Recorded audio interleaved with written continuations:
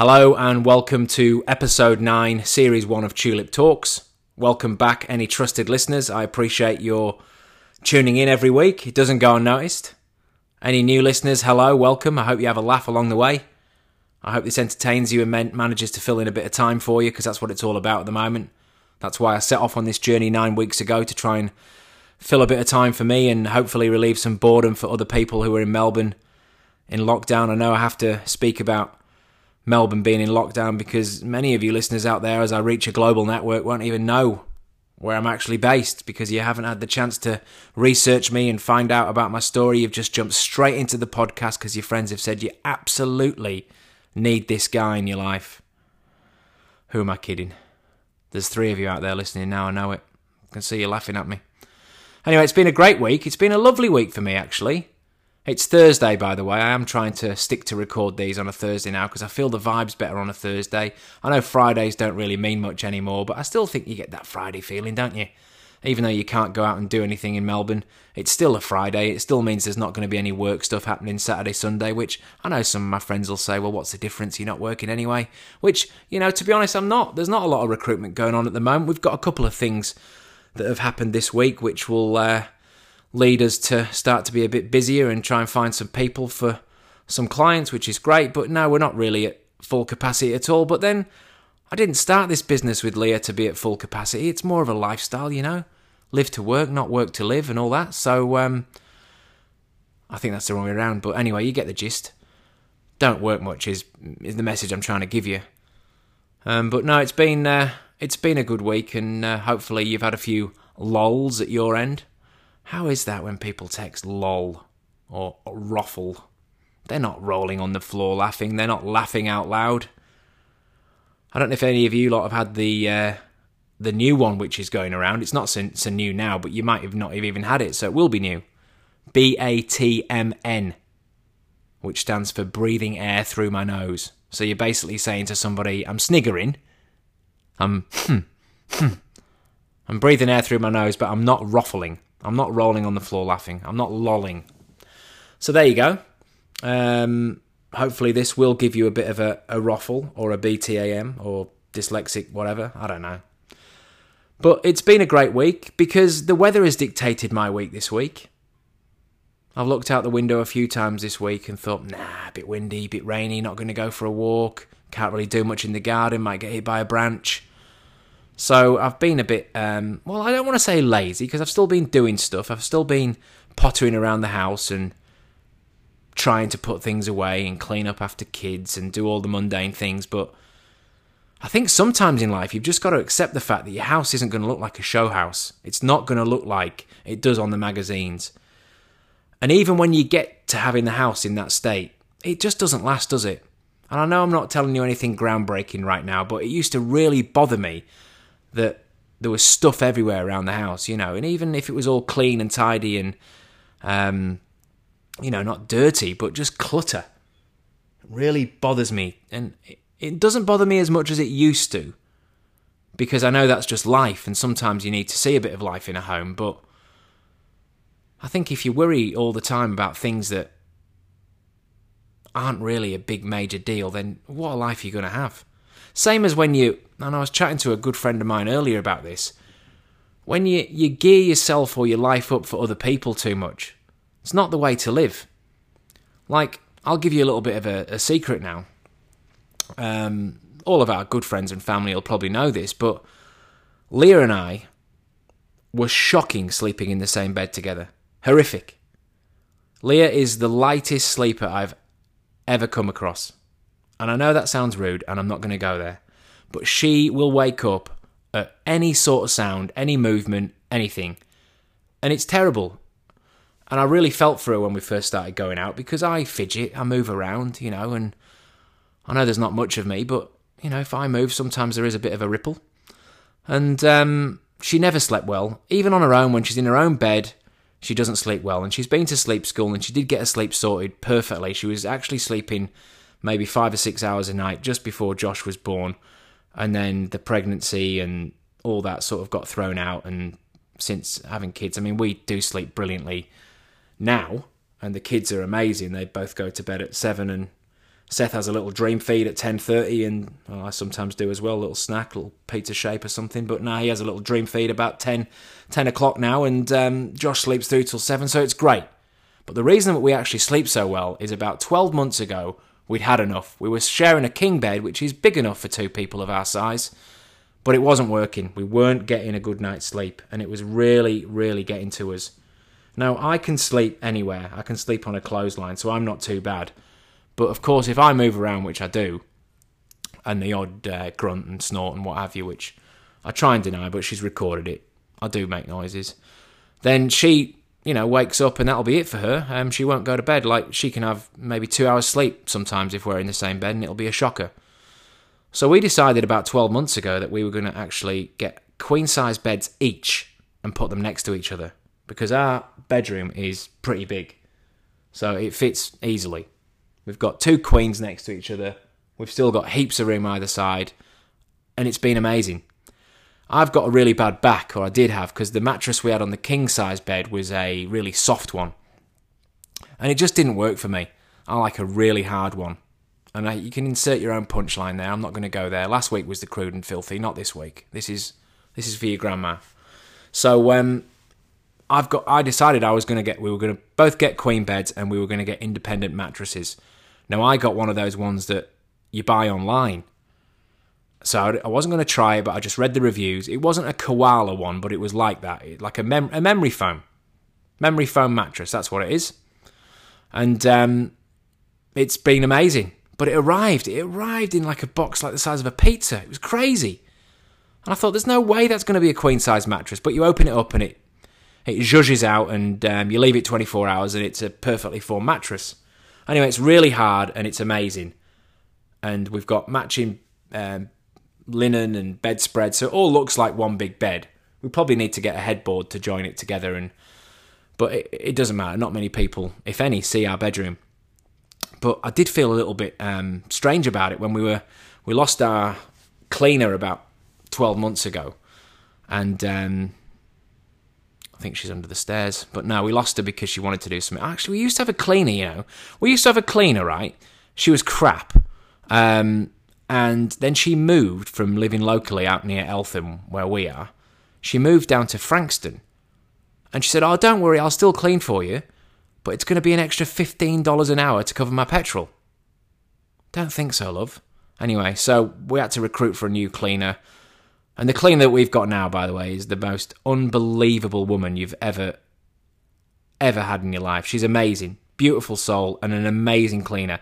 And we're not talking a lot of cleaning here. She comes for 2 hours a fortnight. That's not much. I mean, we work from home anyway, and we did pre-COVID, so we can justify that. I know a lot of old school people think, we never had cleaners, but you've got to work out how much your time's worth at the end of the day, and I don't want to be spending my spare time, although there's a lot of it, cleaning bathrooms and mopping floors, when I can't even do a good a job as a professional can anyway. So it's 2 hours a fortnight. We think that's fine. I like to keep on top of the kitchen myself because I'm a bit OCD, so I like the grill doing in my own way. But anyway, the point being is that I had to have all these cleaners come round and have trials and show them around the house. And I was so embarrassed every time I brought them into the room because, I know that looking at me and looking at Lee, you'd not imagine we'd be in the same bed. But, believe it or not, we are very... no, I won't say it. It was crude and filthy last week. But we have a lovely relationship, me and Leah.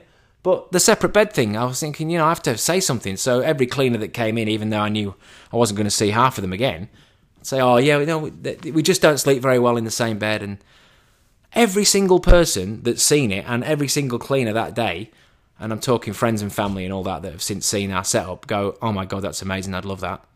And I know you've got to have a big enough bedroom to house it, or, people I know that sleep in spare rooms and that. I don't think there's anything wrong with that. And someone said to me when I first told them about it, "Oh, what about the intimacy?" And I'm thinking, if you're only worried about having a bit of a nookie in bed, then your sex life's an issue, because it shouldn't just happen in the bedroom. So don't worry about that, Chico. But having that separate space to sleep is just unbelievable. And I can't recommend it highly enough if you get the opportunity. But the point of the story is living your life for you and not for anyone else. Because I remember pre-COVID, we went to go and stay at Leah's mum and dad's house up in Hurstbridge. and we stayed in the spare room, and it was a queen bed. And we both went to bed and tried to sleep, and none of us slept very well. It was terrible. Like, Leah needs to build like this barricade of cushions. I don't know if it's a female thing, I'm not sure, but I think she's a little bit extreme with it. So she builds this big barricade of cushions all around her. It might be trying to tell me something thinking about it as I say it out loud, but it means that there's really not much space for little old me anyway. But every time I moved and every time she moved, we just woke up and we had the worst night's sleep ever, and went down the next day, and Daryl, Leah's dad, said, how'd you sleep? Which is always a weird question anyway, isn't it? When it's your in-laws. Imagine if you just... Well, I didn't sleep, to be honest. Eh? Ask no questions, I'll tell you no lies. I would never say that.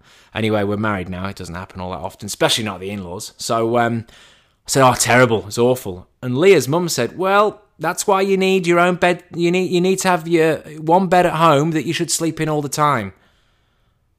And Leah was like, what are you talking about, Mum? What, so you think that we should get used to sleeping in a one-bed scenario, which we know doesn't work for us, just so that on the off chance when we stay in a same bed at a hotel or at your house, then we sleep well? It's like, nah. And I remember when my mum and dad downsized, they went from a 5-bedroom or 4-bedroom house to a 2-bedroomed cottage when me and Claire had moved out, and I think I was just about to go overseas, or anyway, I can't really remember timelines now, and I don't want to be quoted on anything, but we'd moved out of house and home, and Mum was saying, well, what are we going to do? We're going to move into this cottage, which is beautiful. It's on the village green, and it actually has a beautiful pub that one of the pubs I used to work in opposite. It's 58 steps from my dad's front door to the pub, and it's got 9 rooms above the pub that you can stay in, like bed and breakfast, which is great. And I remember my mum saying, what we're going to do, we're going to be moving into this small house. She doesn't talk like that, by the way. Jim, man, what are we going to do? We're moving into a smaller house, man. Don't know where she's from. And he goes, well, who cares? Like, for the amount of times that people come over and stay, then I'd rather just, not spend an extra 200 grand on a house, and every time someone needs to come and stay and we don't have room for them, just put them up in the pub. I'll pay for it. Who cares? 100 quid a night, whatever. But all these people that live for other people, like I was chatting to my mate earlier, and he was talking about, getting a pizza oven and having all these things in the garden and all these things, really. And I said, well, do you really want that? Oh, it'd be nice when people come round, have a pizza oven and do this, do that. And I'm thinking, it's nice and it's a nice bit of theatre, but how often are you really going to do it? And it's for everyone else. It's not really for you. Concentrate on what you want for your family first, and what your immediate friends maybe appreciate, but don't appeal to the masses when it's things like that.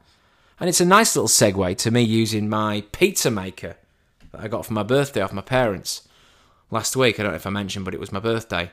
I got one of those, I don't know if anyone's seen them, I might be the last to know, but you plug them in and they're circular, and it's like a circle on top of a circle. It's got a pizza base, like a ceramic stone, and underneath is a heating element, and above it it's a heating element. So it's a bit like a sandwich press, but it's for a pizza.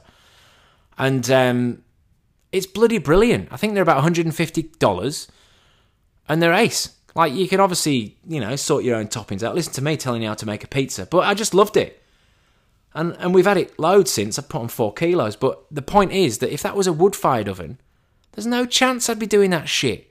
Making the effort. How many times do you make a massive effort with something and you just think that wasn't worth it? Like, seriously. I don't want to name names, but I've got a friend who's one of my best friends, and he goes to so much effort cooking and stuff.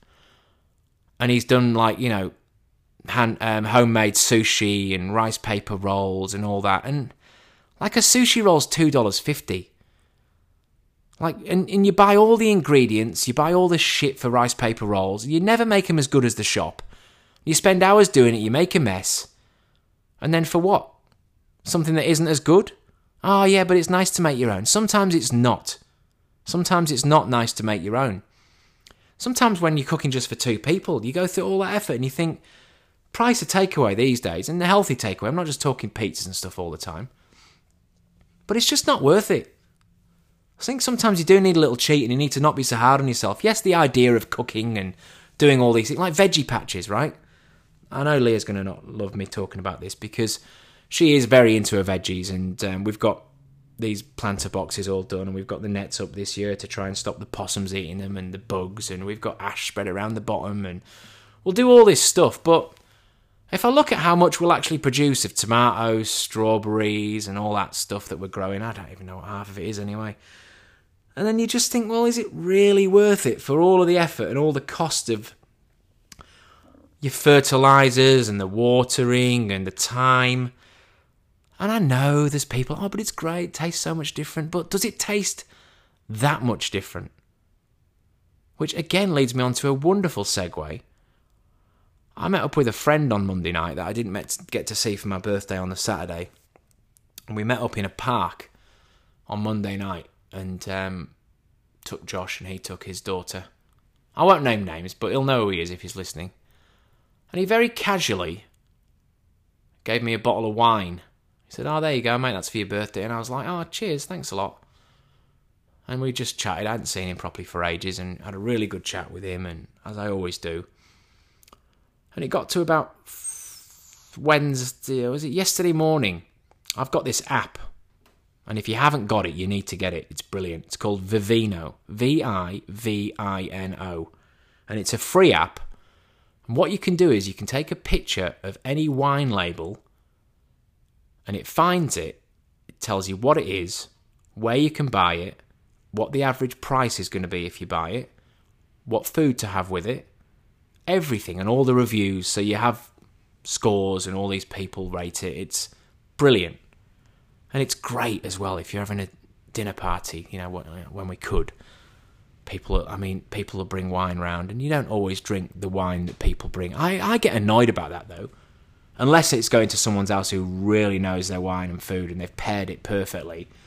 But when I take a bottle of something to someone's house, I like to think I take a decent bottle and I want to drink it.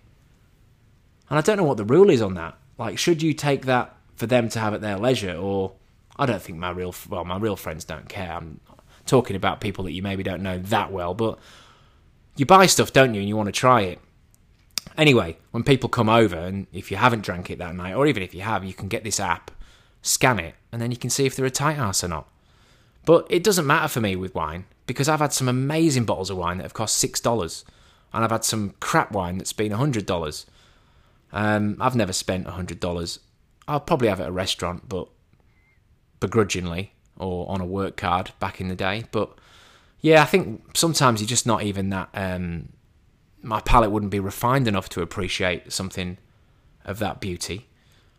So anyway, my mate gave me this bottle of wine, and it was Wednesday morning, and it was on the side, and I pulled it out the bag, and he'd put a few golf balls in there as well, which was nice. And I scanned it, and I had to do a double take. I'm thinking, hang on a minute, what's this? I thought I must have done this wrong, so I've taken another picture, and sure enough, same thing again. Average price for this bottle is $499. Now, he's a very generous man, and he's a very successful man. But I'm not worth a $500 bottle of wine, especially not nonchalantly giving it to me on a Monday night on a park bench. Insert your own punchlines. I bet you've all had... anyone ever had it given to them nonchalantly on a Monday night on a park bench? And he left it, and it was so... I was thinking, hang on a minute, now what's on? So then I went independently online and thought, right, I'm going to put the name of the wine in. I'm going to do a bit of research. And it was just saying, this is the best wine ever. This is amazing. I paid whatever for mine, and all the prices were stacking up. And I'm thinking, that's unbelievable. Because if that is the case, and he has done that, whether he's bought that, paid for that, paid whatever for it, the fact that he's passed that on is unbelievable. But what was more unbelievable was the way in which he did it. Because if it was me, and I was passing somebody a bottle of wine like that, I'd have it cradled in a little bag of straw, and I'd be presenting it on a purple cushion. And I'd also want to say, hey, by the way, it's a bloody good bottle, that one. But he was so casual about it, which I think makes it even more amazing. So me being me, I couldn't let it lie. I had to ring him. I said, Luke, I've just told you who he is now, but anyway, there's a few of them around. I said, mate, why am I ringing? And he's laughing. I was saying, why am I ringing you? He was like, what? I said, this bottle of wine, talk to me. He went, what? It's a really nice wine. It's an organic wine. It's one of my favourites. I said, mate, talk to me about this wine. Come on. He went, what? And he's such a good... The great thing about this guy, I'll call him Luke now because I've already said it. The great thing about him is he comes out with some absolute pearlers, and he drops them in, And I love words, I love expressions, and I just hang on stuff like this. And if I hear something I like, I want to use it. But he drops them in so casually. And he just said, Paul, many are called on, but few are chosen. And I'm like, wow, I love that. And I was laughing my head off. And I was like, well, what do you mean by that? Come on, what is it? What? Stop it. Go on, stop it.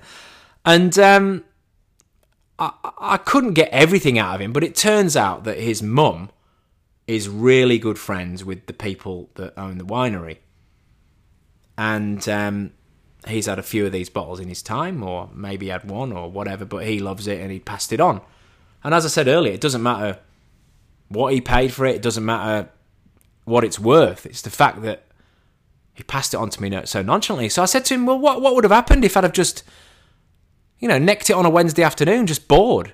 I said, that doesn't matter. That's the way that it should have been done, just enjoy it. And I said, well, we're going to have to drink this together. And I did say to him at the time, when I pulled the label out and pretended I knew what I was talking about, I was like, we'll have to share this one together. But I did say, I'm glad I said that to you, because we will. And he goes, mate, you can do whatever you want with it. It's up to you. And I was like, well... Anyway, it turns out this wine has gone gangbusters overseas, and the Chinese market absolutely love it because it's organic and it's meant to be the most incredible wine ever. And it made me think, And I said to him, well, how did you know? Did you, what, that was it. I said, well, what if I'd have just necked it? Or what if I'd have not realised what it was and, not given it the pedestal it deserved? And he goes, well, it's you. Of course you would have done. I know what you like. You can't not research something. I know you got that little app, and I was laughing my head off. I just thought he's played me perfectly here. So made me think, like, what do you do? Do you build that up? Do you think it's going to be a special occasion one? Do you share it with him? Then I've got to share it with Leah. Then I've got to share it with his wife. That's only maybe one glass each. Do I just go me and him? That's half a bottle. But he's had it before. Do I go me and Leah? It's half a bottle each. Or do I just have it by myself? Should I not have said anything? I don't know. Nah, you got to share wine. So I'm going to share it with him and Leah and his wife. And I'm going to nonchalantly say, bloody hell, mate, it's one of the best I've ever had. I wonder what it'd be like in 10 years' time. Just to see whether or not he might feed me another to cellar. But, if you're listening, Luke, I look forward to having that with you, mate. But I don't know about wine. Sometimes you have a really nice glass, don't you? And you just think, I don't even know, I don't care how much that was. It was just wonderful. And sometimes you're underwhelmed, but that's life, isn't it? That is life. He's a good bloke, is Luke. So I met him through Leah's mother's group. So when Leah had Josh, as new mums do, they get a mums group. And we had them round with all their partners the day after Josh's first birthday. Josh's first birthday was on August the 9th from memory, which I think is the same day that he was born, which is handy. And we had 172 of our closest friends over for a party. And it was epic. I think because there were so many people here, I maybe got to spend 2 minutes per person and was just running around like a blue-ass fly all day. Had a chicken and lamb spit going, and it was so good. So many people made such an effort to get here because we do live a bit further out. Although, who's laughing now? Everyone's talking about, it's a bit far from the city. You're 40 minutes on a train from the city. What do you need to be in the city for when you work for yourself and you work from home, you bell ends? Yeah, but it's nice to go in the city, isn't it? Is it? Is it? Anyway, no one's going in the city now, are they? Anyway, we do live a bit further out in the leafy suburbs of Briar Hill. I never really say Briar Hill because no one even understands where it is, but it's betwixt Eltham and Montmorency. And that means in between, for any of you northern listeners out there. And I met Luke the next day because Leah decided it would be a good idea to have everybody from the Mothers Club. Actually, that's a lie. No, that is a lie. I'm just telling an absolute barefaced lie. The next day after Josh's birthday was Tori's birthday, which is Luke's daughter. Yeah, that makes sense, because that's why they're in the same mothers group, because Tori would have been born the same time as Josh. Right, so where's my story? Had a massive party for Josh's first birthday, but did go and see Luke the next day. And because I'd had a massive one and wanted to have a few drinks the next day, I went to his daughter's first birthday, which was like a little church hall in Eltham. And I didn't want to rock up empty-handed, and I also wanted to make sure that I got to drink beers that day. So I took a big slushy esky full of all the beers that were left over from the night before, which there were quite a few because I'd overcated, believe it or not. So I wheeled in this massive esky full of icy Asahis and Peronis and Stella and Tiger beers. There was all sorts. And I must have looked like a right degenerate because I don't think I'd had much sleep. But I felt great the next day. Anyway, it was a lovely time. But the day that Luke came over, the first time ever when I met him, was the night after a huge night I'd have with Leah's brothers. So Leah's brothers are both DJs. And I think they'd been DJing, or we'd been to watch a DJ in the city. It's great having Leah's brothers that are A, younger, and B, into music, because I'm massively into my music, but getting on a bit older now, you don't really go and do the club scene, but I get an excuse to do it through them, which is just amazing. And all of their friends, and Shane's girlfriend and all her friends and everyone, it's just awesome. Like, I get this network of people, and me and my friend Phil, that I've told you about, who lives up in Brisbane, we went to Rainbow one year. And we went to Rainbow and we must have looked like... Well, we thought we were going to look like, Frank the Tank, the old guys and all that. But believe it or not, when you get to those places, these bush stuffs, there's loads of people of all different ages. People take families, people take all sorts. But anyway, me and Phil had an absolutely amazing time there. And there's a story that I will tell one day, but I can't tell it right now because he's a mortgage broker and he's got clients that think he's a certain person, so I won't say it. No, but he is a great guy, and just because of what happened at Rainbow doesn't mean he can't make you a great deal and save you some money on a mortgage. So anyone out there who does have any needs or loan requirements, please let me know and I'll put you in touch with him. But yeah, we went to Rainbow. It was absolutely crazy. The first time I went to Rainbow was with Leah. Leah was pregnant with Josh, and we went because her brother Shane was playing there. And Jared was also there, which is Shane's older brother, which is also Leah's brother, which is funny. And we all went to Rainbow, which was amazing. But Leah being pregnant couldn't really get involved too much. But Leah's awesome like that. She still had a really good time and still got wasted. I'm joking. No, she still had a good dance and was brilliant. But the worst thing about Rainbow is, well, the only bad thing about Rainbow is that the music doesn't ever stop. So you try and get some sleep at night and you just can't. It's just crazy. And you just can't sleep during the day because it's 40 degrees and it's just pumping. But the second time I went to Rainbow was just with Phil and Leah's brothers, the party crew, which was just amazing. It was so good. And yeah, there's just no real rules there. You can have a great time. You don't shower for 4 or 5 days and you just dance and have drinks and all sorts. It's good. It's good fun. Anyway, the point being, if I can remember what the point was, is that going out with Leah's brothers is awesome, and going out to clubs and stuff, and you have a bit of an excuse because if you chat to a random, you can kind of say, "Oh, I'm here to watch them play," or "I'm here for this deed," and you can tag along. You're not just a late 30-year-old guy in the corner of a club bobbing your head around and drinking a Castaway through a straw. Did you ever have Castaways? That was a really good drink we used to have when we were younger. You used to bomb it through a straw. It's like a fruity drink. Anyway, I'd been out with Leah's brothers the night before the first time I met Luke, and that was fine, but we didn't get in till late. I think it was like a 5 or 6 o'clock finish by the time we got home. And the next day, Leah's decided to bring her mother's group round for the first time with all their partners, which was fine. Leah just said, all you have to do is be up at, get ready by 12 o'clock and be ready to be on the barbecue and all that. And I was like, yeah, perfect. So I think I got up earlier than that and was fine. Didn't feel bad at all, really, but just, was ready for a few more drinks. But I just wasn't really knowing what to expect because it's not friends, is it? It's just people that you've met because you've had a baby at the same time and their partners. And I remember the first person that turned up, the first couple, I was like, you all right, mate? You want a drink? This is to him. And he was like, oh, like a drink? I was like, yeah. Do you want a beer? And he was like, I didn't think to bring anything because I didn't really realise it was that kind of affair. And I was like, well, it's Sunday, so do you want a beer? He's like, oh, yeah, I'd love one. So he had a beer, and I think she did too. And they didn't come with anything, but that's fine. Doesn't matter. It's not what it's about. But I think he thought it was going to be bloody vol-au-vents and cherryade or something. But anyway, he had a few drinks that day. He had a good time, and everyone started rocking up. And I think Luke was the last one to arrive with Ebony, and Ebony's a beautiful looking girl, and they've got a cute little girl, Tori, and Luke's just he's in my phone as Dreamboat. He's just such a good looking man. He's got the voice of Jonathan Brown. He's a sparky, he's rough around the edges, but I don't mean that. I just mean he's just one of those. He's just got everything. He's the real deal. He is the real deal. And I think I even said to him, as soon as I saw him, I felt comfortable enough to say, look at you. You are beautiful.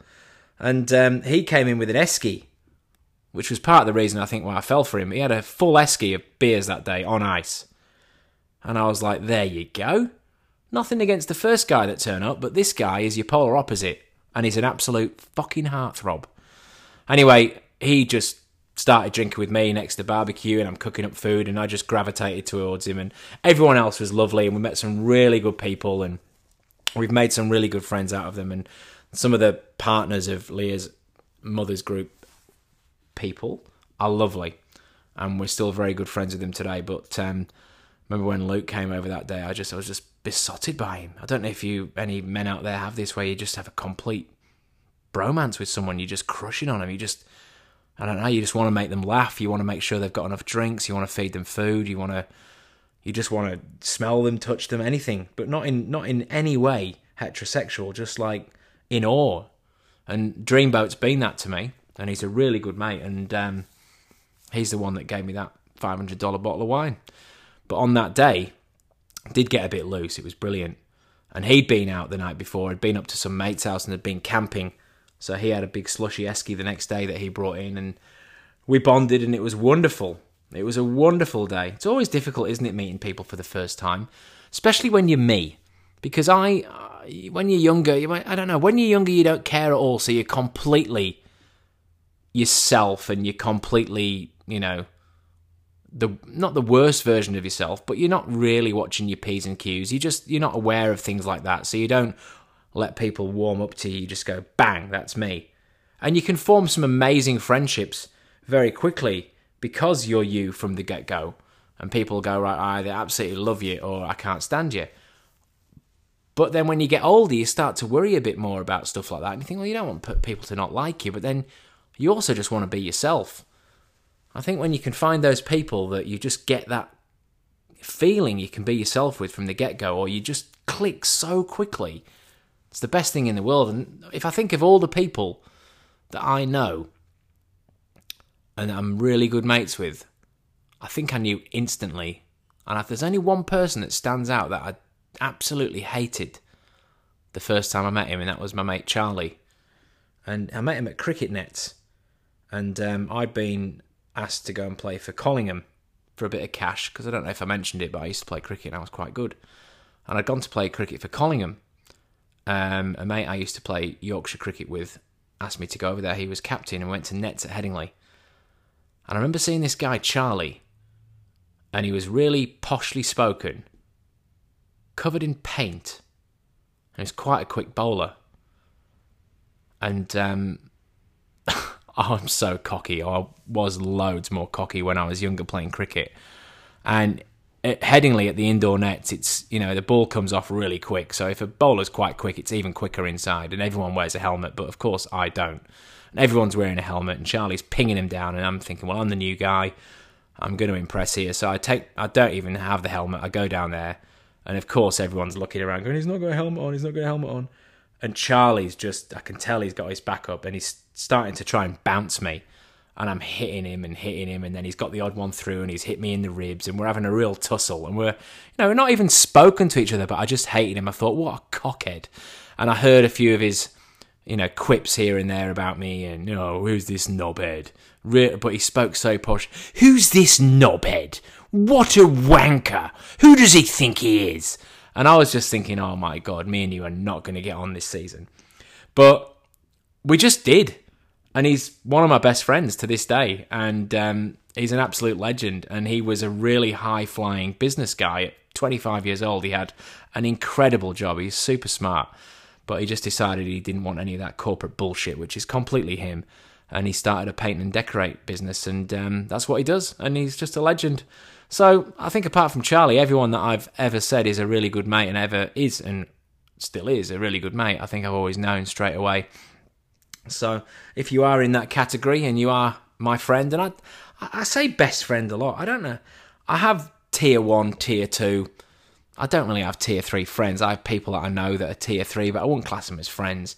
But I think it depends what a best friend is. I mean, I have my really close friends, but it all ebbs and flows, doesn't it? Sometimes you can be best mates with someone and not see them or speak to them, and that often doesn't mean you think anything less of them. Some people you can see a lot more of, but they're not your best friend, but you don't hate them, and they're lovely people, and I don't know. I think it's hard, isn't it? With women, I think there's always that classification or that pressure on having to say, are they a good friend, best friend, whatever. Some people come in and out of your life, don't they? In stages. My dad doesn't even know where his best man is now, which is weird. I say, oh, did you fall out? No, I just lost touch. And have you ever tried to look for him? Oh, not really. I don't think so. Maybe I did. But he doesn't really, I just can't imagine, I'm being fortunate enough to have 2 best men, because I had a trial run wedding, so then I got another crack at it, and I've got 2 best men, and I'm still in touch with both of them, obviously.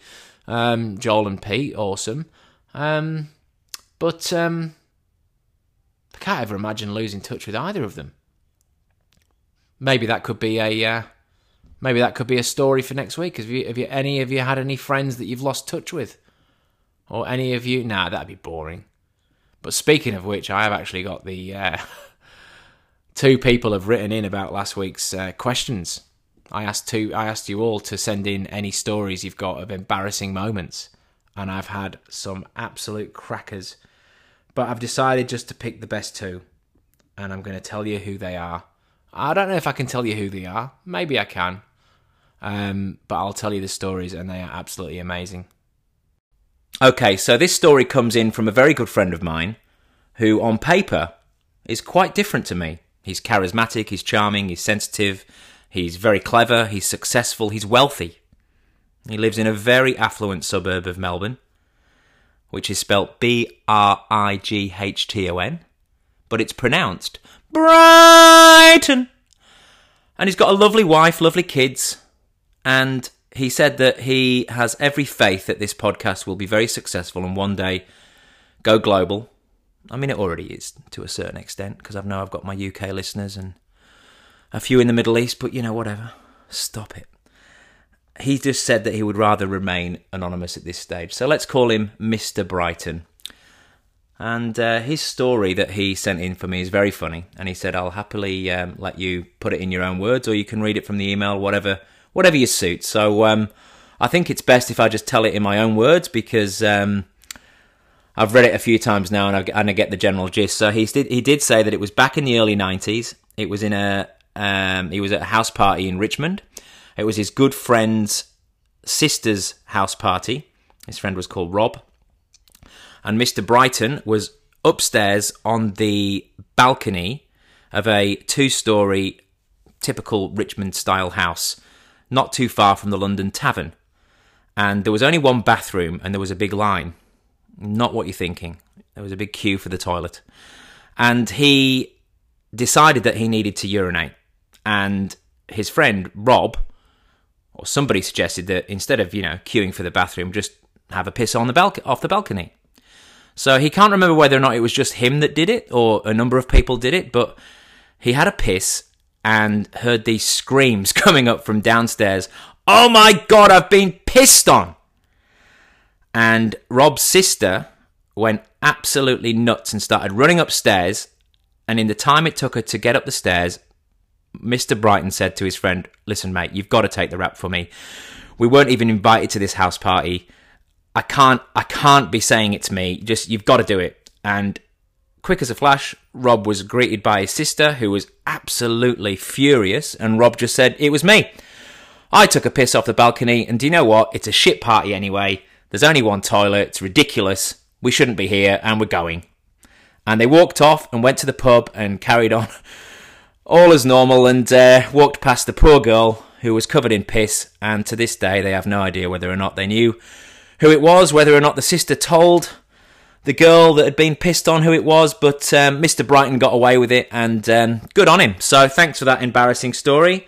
Absolutely loved it, and very noble of your friend to do so for you. And thank you once again for being a lovely friend through this pandemic. It doesn't go unnoticed. Okay, so my final story this week, my second story that I picked of somebody that submitted embarrassing stories from a good friend of mine in the UK, Helen. And I've known Helen since I was 11 years old. We met at school, and unfortunately for Helen, because she was not quite as advanced in the brain department, we never really spent much time together in the classroom because she was always in set 3 for maths or English. And it's quite strange now because she isn't a thick person, so it might have just been that school wasn't for her. I mean, she still has her moments, but she's not a set 3 girl, but I think she just probably didn't try. But we were really good friends at school, and our friendships got stronger and stronger as the years have gone on, and she's been kind enough to submit this story for us of one of her really embarrassing moments, of which there are many, by the way. I could do a whole podcast on this girl.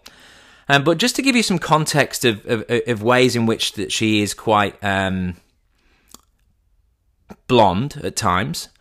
So we were at her house once, hungover, standard, and this is about 15 years ago, maybe less, maybe 10 years ago, and we were all really hungover and wanted a Chinese. So I think it was about 4 or 5 of us, but we ordered so much food, as you do, got carried away. And this box arrived of Chinese, like this big wide, they put it in a cardboard box. And there was all these piles and piles of food, the crispy duck and the chicken in cashew nuts and Szechuan chili prawn, all that stuff. It was beautiful, and we all pigged out, as you do. But there was still so much of this food left. It was crazy. But we'd packed all the Chinese food back in the boxes, back in this big cardboard box. And it was lovely. It was like a perfect Jenga set. It was all packed in lovely, and went to put it in the fridge because it would have been a shame to have wasted it and have it for leftovers the next day. But it was so wide it wouldn't go in the fridge. And of course you could have taken all the individual boxes out, but it was just, it was looking all good. And Helen said, well, it's freezing outside. Why don't we just put it outside? And I said, well, it's good in theory, but you live in the middle of nowhere and there's foxes everywhere. They'll absolutely smash it. And Helen said, and she meant it, and argued it, well, why don't we just put some cling film over the top of the box? And if you're an Australian listener, that's glad wrap, right? But let's call it cling film for the purpose of this story. And I said, sorry, Helen? She goes, yeah, just put some cling film over the top, be fine. Foxes won't go anywhere near it. And I'm just crying inside. I'm not even crying inside at this point. I'm laughing out loud. I'm saying, Helen, are you serious? And I said, well, okay, I'll try and spell this out for you, Helen, okay? So, fox family, cruising around the streets, come past your driveway. Daddy fox gets a little smell. What's that? It smells like crispy duck. Little baby fox. Oh, Dad, that smells good. Is that wontons? Oh, that's beautiful. Mummy fox. Oh, I think there's some duck and hoisin sauce, maybe. Is that? Oh, let's follow our noses, eh? So all the fox little cubs and the fox family are cruising along down the driveway, through the paddock, over the wall. There it is. There's the food source. Mummy fox goes, oh my God, look at it. It's a beautiful big box of Chinese food.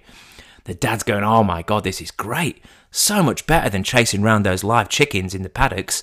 This is beautiful. The little baby one, oh God, this is great. It's going to be my first Chinese food. Then the dad gets closer and says, oh no. Sorry kids, nah, can't do it. We can't do it. It's got cling film over the top. Oh, mummy fox is distraught. Oh no, not the cling. Oh, I can't believe it. And the little baby cub says, but we've got these really sharp claws, Dad. Can't we just get through the cling film with the claws and get to the food? Oh, the little baby cubs, oh, what about these big strong teeth that we've got? Surely we can rip it open. Mummy and Daddy Fox have not. No, you're silly.